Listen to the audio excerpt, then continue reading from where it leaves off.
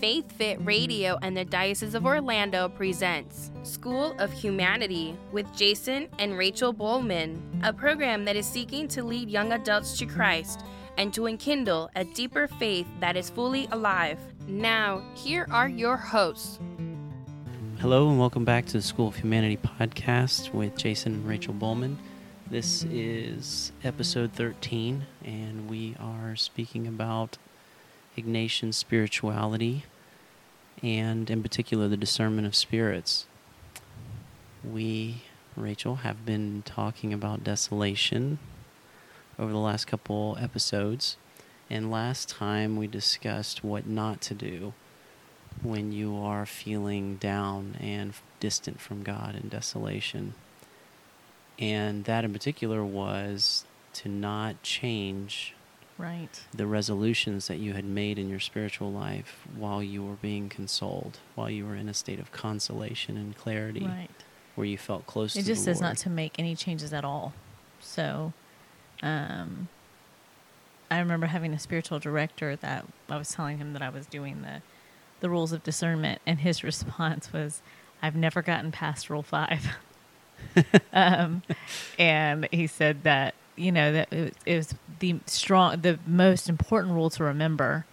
And so it has always been hard for him to even get past rule 5. Well, he needs to read rule 6, because one of the things that rule 6 discusses is that, you know, as far as what you do outwardly, you shouldn't change it. However, inwardly, you should very much start attacking the desolation, confronting it, right?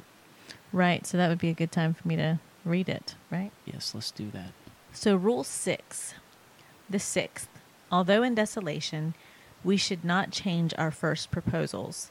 It is very advantageous to change ourselves intensely against the desolation itself, as by insisting more upon prayer, meditation, upon much examination, and upon extending ourselves in some suitable way of doing penance. Yes, so, I mean, when you're in desolation, you don't feel like doing anything, let's be honest. Right. You feel like you're very attracted to the lower things, you know, to mundane We're just attracted things. to nothing, which is pretty mundane. Right. Right. Thomas Merton would say you give into your false self that wants to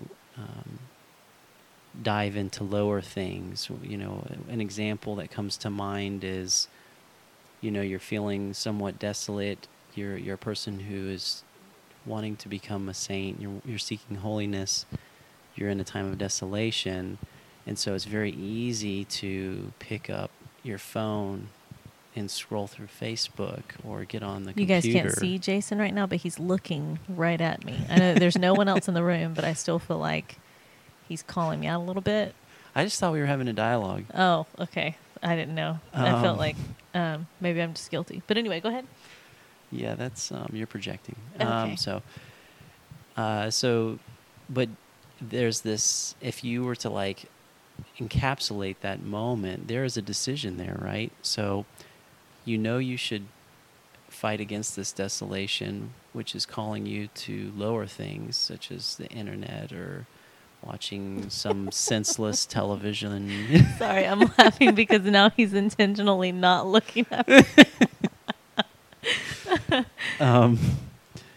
But I do know people that do that, honey, that intentionally, you know, watch mindless television. You feel bad for them and you look down. I do. I mean, I didn't say I look down on them. I don't look down on a lot of people, mostly because I'm only like 5 feet tall. But anyway, it's true that you're definitely drawn to the things that don't require your heart. Right. They don't require much of anything. And you'd rather just kind of stew in nothingness, you know? Right. So what St. Ignatius is calling us to do is in those moments, which are they're subtle, but at the same time, they're like, that's where the battle is, you know? I mean, that's where like the rubber meets the road, is are you going to turn against this this tendency towards lower things and fight, you know? Right. There's this awesome, I think I shared one last time, but in the Discernment of Spirits by Father Timothy Gallagher, he starts every one of the chapters off with a really awesome quote. And so this chapter, Spiritual Desolation, A Time for Initiative, is a quote from Emily Dickinson, and it says, "To fight aloud is very brave, but gallanter I know, who charge within the bosom the cavalry of woe," which is so awesome. Right. And just talks about the fact that desolation is meant to be something that you attack, that you change. Right. And I mean, even if you look at the language of the rule, he first restates Rule 5, which is pretty cool that Rule 5 was so important that he felt like he needed to restate it. But he then says, it is very advantageous to change ourselves intensely. Yeah. I mean, I think that it takes great courage and great stamina to charge against these interior movements of our heart, Right. more so than things that are exterior, if you will, or involve other people. But are you willing to sit in silence and face these things? You know, we would rather Right. retreat and distract ourselves. Yeah, I think one of the biggest lies that we all tend to believe occasionally is that when we're in desolation, we just kind of have to passively wait until we're out of desolation. Like, not Right. really do anything, not put ourselves in any situations where we can face anything at all, whether it be the desolation itself or even giving into the desolation, but we kind of become recluses within our own darkness, you know? Right. And I mean, there are people, very holy people, I might add, who have been on this journey of, you know, I feel like towards you're looking at God, me again because you feel like I'm a very holy person. But continue. who are trying to seek God, and for years have sort of told themselves that, well, this is what the Lord has for me. You know, like Right. I'm called to just sit in this distance from Him.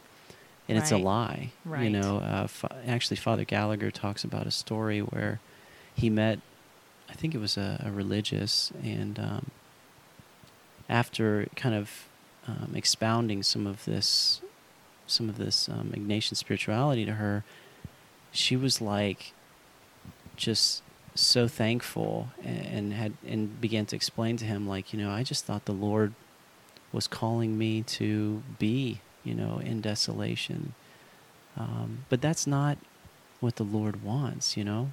That is not the proper mode of existence of the human person, you Right. know? We are And called what for happens greatness. then too is that when you're sitting there in the depths of this desolation, and you're doing it just so passively, that a lot of times the desolation will persist and will just become deeper, you know? Right. It doesn't just stay at whatever stage you decided to Right. stay at. Right. Because there's always a lie that's involved. And when you're passive, you're in a sense giving credence to it. And the more that you sit there in it, imagining that there's nothing you can do and that you're hopeless, I mean, you'll become hopeless. And but there is always a lie that's present in desolation, you know, Right. because we're not called to that. And I think we have to also differentiate that there are times when we are called to suffering. Sure. But that's not what we're talking about right now. We're talking Right. about spiritual desolation. Right. We're not talking about situations that are frustrating or responsibilities that we may have. Right. Speaking of which, like right now, poor Jason's wife, which is me, is I'm in what, 35, 30, almost 30. 36 weeks, something like that. And so there's a lot of waddling that goes on around our house, mostly because I can't walk. And that would be 35 weeks of pregnancy. I think you 35 weeks of you gotta- pregnancy. Sorry. 35 weeks of pregnancy. And so there's a lot of things that I don't really do a lot of. I don't pick up things off the floor. So if something falls on the floor, Jason gets that. He also has you've been great about, you know, making the beds and everything in the morning for all of the the 5 people that live here right now, and helping me a lot in that way. And it is suffering for you. I mean, but it's also an act of charity. I know that, but it is I a love little. it. I It mean, is a bit of a form of suffering. I mean, it's a form of suffering when I have to do it. So, right. so it's not that the Lord is not like we're not saying that amidst this you're supposed to be trying to find some way to get out of it, but that there are certain instances in life where we have been called to carry a burden, and that's the cross, that St. Paul would speak of. Mm-hmm. But in this case, we are talking about spiritual desolation. Right. So I just thought it was important to. Yeah, that's good to clarify that. So the first thing that he talks about doing and turning against the desolation is prayer, and in particular, petitioning the Lord. So in that moment when you feel desolate and you feel called to lower things, you want to give in to some old vices that you have. So it could be something simple as, I don't know, playing a video game, or if you're smoking a cigarette, or those kind of things that are an escape. It could be as simple as turning in that moment to prayer. Right. I mean, simply acknowledging God's presence and asking Him to please help you to stay the course, to let Him be who it is that you turn to. Right. The person who our restless hearts ultimately rest in. Because what we're doing when we turn to these lesser things is we're imagining that they somehow can fulfill us like only God can. And so when you do take a moment to pray, something does become less burdensome inside. You feel enlivened and strengthened. Yeah, and it's definitely a direct counter to what the enemy is doing then. Right. If you remember back when we talked about the definition of spiritual desolation, we said that it is a time when you feel separated from God. And so to sit and acknowledge that you are never separated from Him is definitely a direct counter to that desolation. Right. And almost guaranteed, even if it's just a little bit, the burden will seem lighter. So in addition to the, simple petitioning type prayer, he recommends moving into meditation as well. Again, you could be simply doing something like meditating on a scripture verse that really grips your heart. Right. Specifically to focus on something that sustains the truth of God's faithful love as a source of hope. Right.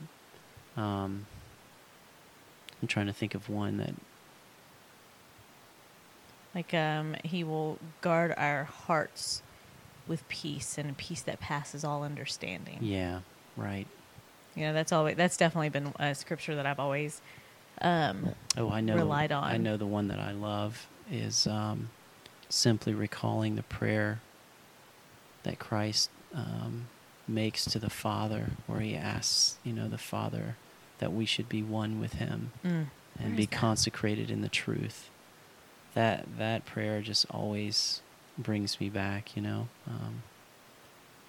It's such a beautiful prayer, and it in particular reminds us of the reality of who we are, in terms of being the nobility of the human person, and our call to divinization, to be one with the Father and the Son, and the Holy Spirit. And that always lifts my heart. Yeah, the verse that I spoke of about and the peace of God which passes all understanding shall keep your hearts and minds through Christ Jesus. Yeah. It's Philippians 4:7. And it's definitely something that I remember leaning on, because, you just don't, sometimes you don't understand why you feel peace. Right. And there are times when you don't feel peace at all. So, and then the verse that Jason spoke of is from John 17, 25 and 26. O righteous Father, although the world has not known you, yet I have known you, and these have known that you sent me. And I have made your name known to them and will make it known. This is not the one that you're talking about. Just kidding. Hold on. I think it is. It's the last part of it. Yeah. So it's not 25 and 26. It starts farther up at 22. So John 17:22. The glory which you have given me, I have given to them, that they may be one, just as we are one. I and them and you and me, that they may be perfected in unity, so that the world may know that you sent me and loved them, even as you have loved me. Yeah. It's just incredible. Another good one is the Lord is my shepherd, I shall not want. Psalm 23. Yeah. Such a beautiful psalm. So, that's another beautiful bit of advice to use whenever you're in desolation. The next thing he suggests is much examination. Right. This part, I think, is hard. Don't you agree? Yes.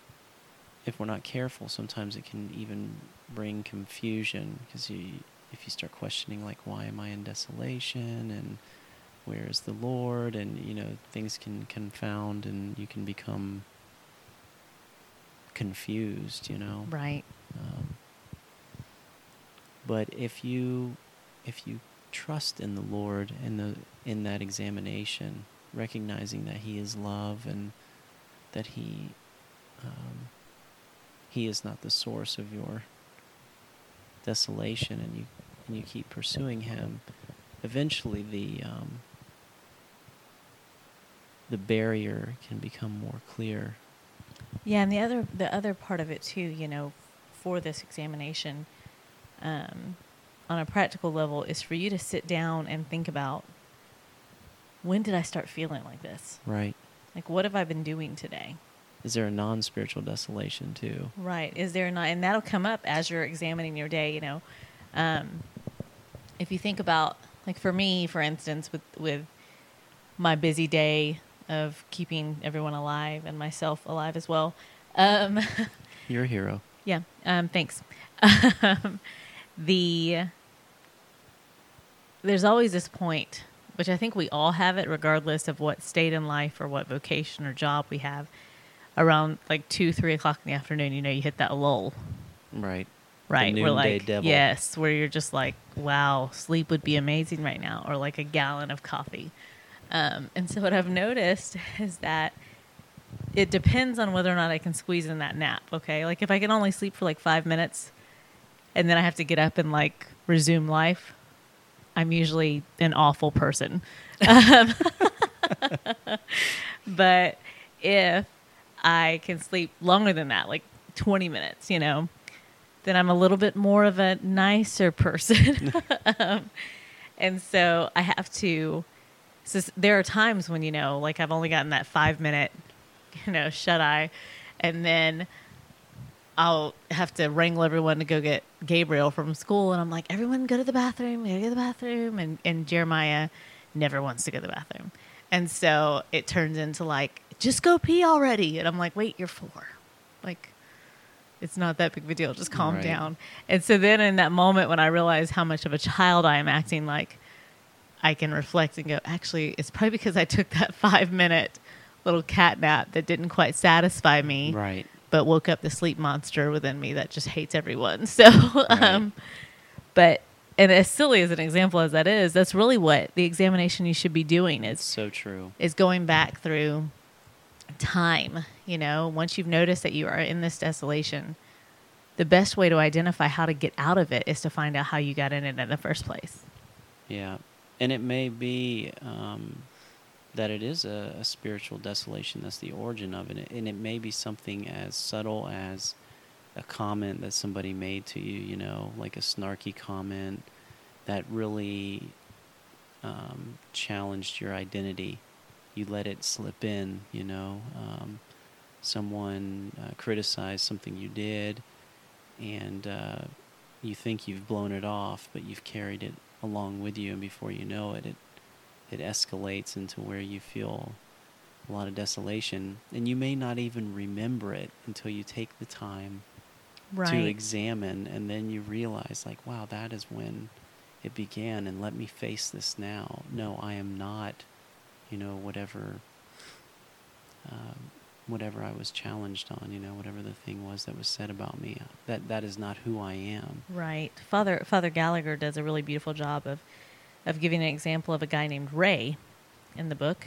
And Ray has always been focused on growing closer to the Lord and keeping faith at the center of his life. And so each day he rides a commuter train to work, and he always finds time for spiritual reading on his way to work. And then when he gets to work, he might get busy, but then he also makes it a point to eat lunch basically at the same place every day, to be kind, to spend some time in prayer during lunch. And so the next day, he finds out that he just is not feeling the way that he did the day before. There's no thirst for spiritual reading on the way to work. There's no thirst for prayer around lunchtime. He finds himself wanting to go have lunch somewhere else, even though he always has lunch in a certain place so that he can pray. He finds himself just wanting to kind of abandon all of those things. And so he sits there finally and decides to reflect. Let me examine what's happened. And he remembers that morning he had gotten up too late. And so in the morning he was rushing. Yeah. And so his son wanted his attention, and he brushed him off. Yep. And he remembers looking at his wife, and his wife being disappointed. Yep. And why do you keep saying yep like that?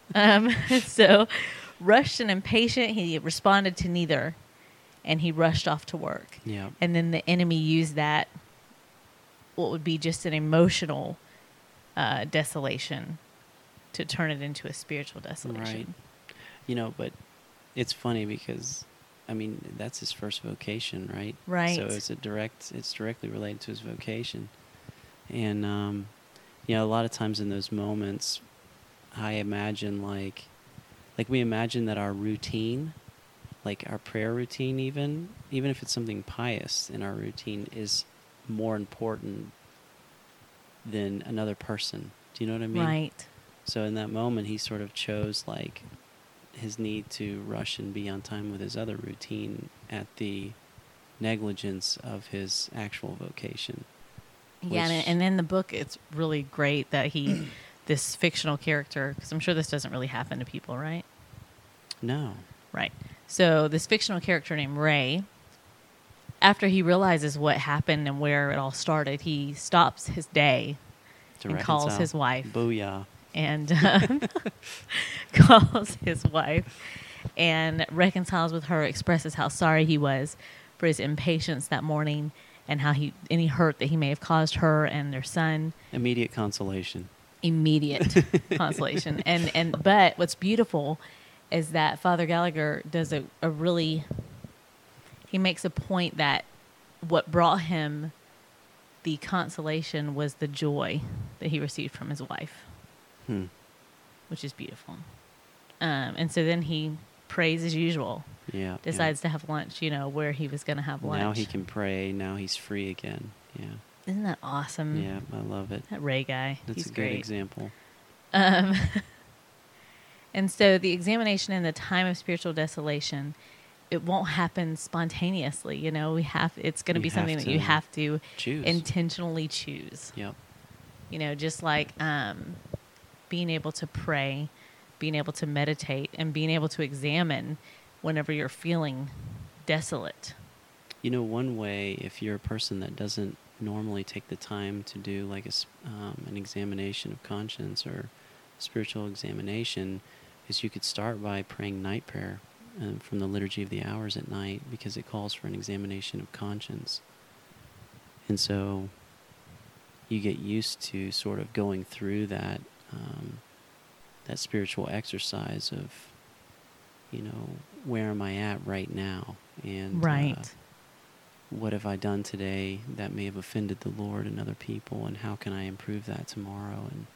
And then ask the Lord for forgiveness. And the other thing too, especially in this example from Ray, is that he went from reflecting on himself in desolation to reflecting on himself Yes. in desolation. Yep. I know that sounds like a weird... No, it's so but true. it is. It's very tiny of us to say, Yes. man, here I am in desolation. I'm just going to reflect on the fact that I feel sad or distant from God, instead of reflecting on, almost like trying to pull yourself away from yourself. Right. It's that time when you have to step back and say, why? Yep. Yes, we are in desolation. Why? Where did this come from? Yeah. And it's important to note, too, that our spiritual enemies are very much aware, through body language, through things, of when we are in that state. And so they make suggestions, they play on that, and some small thing they make it seem so big. Like, you're focused on that one tree in the garden, that you can't have.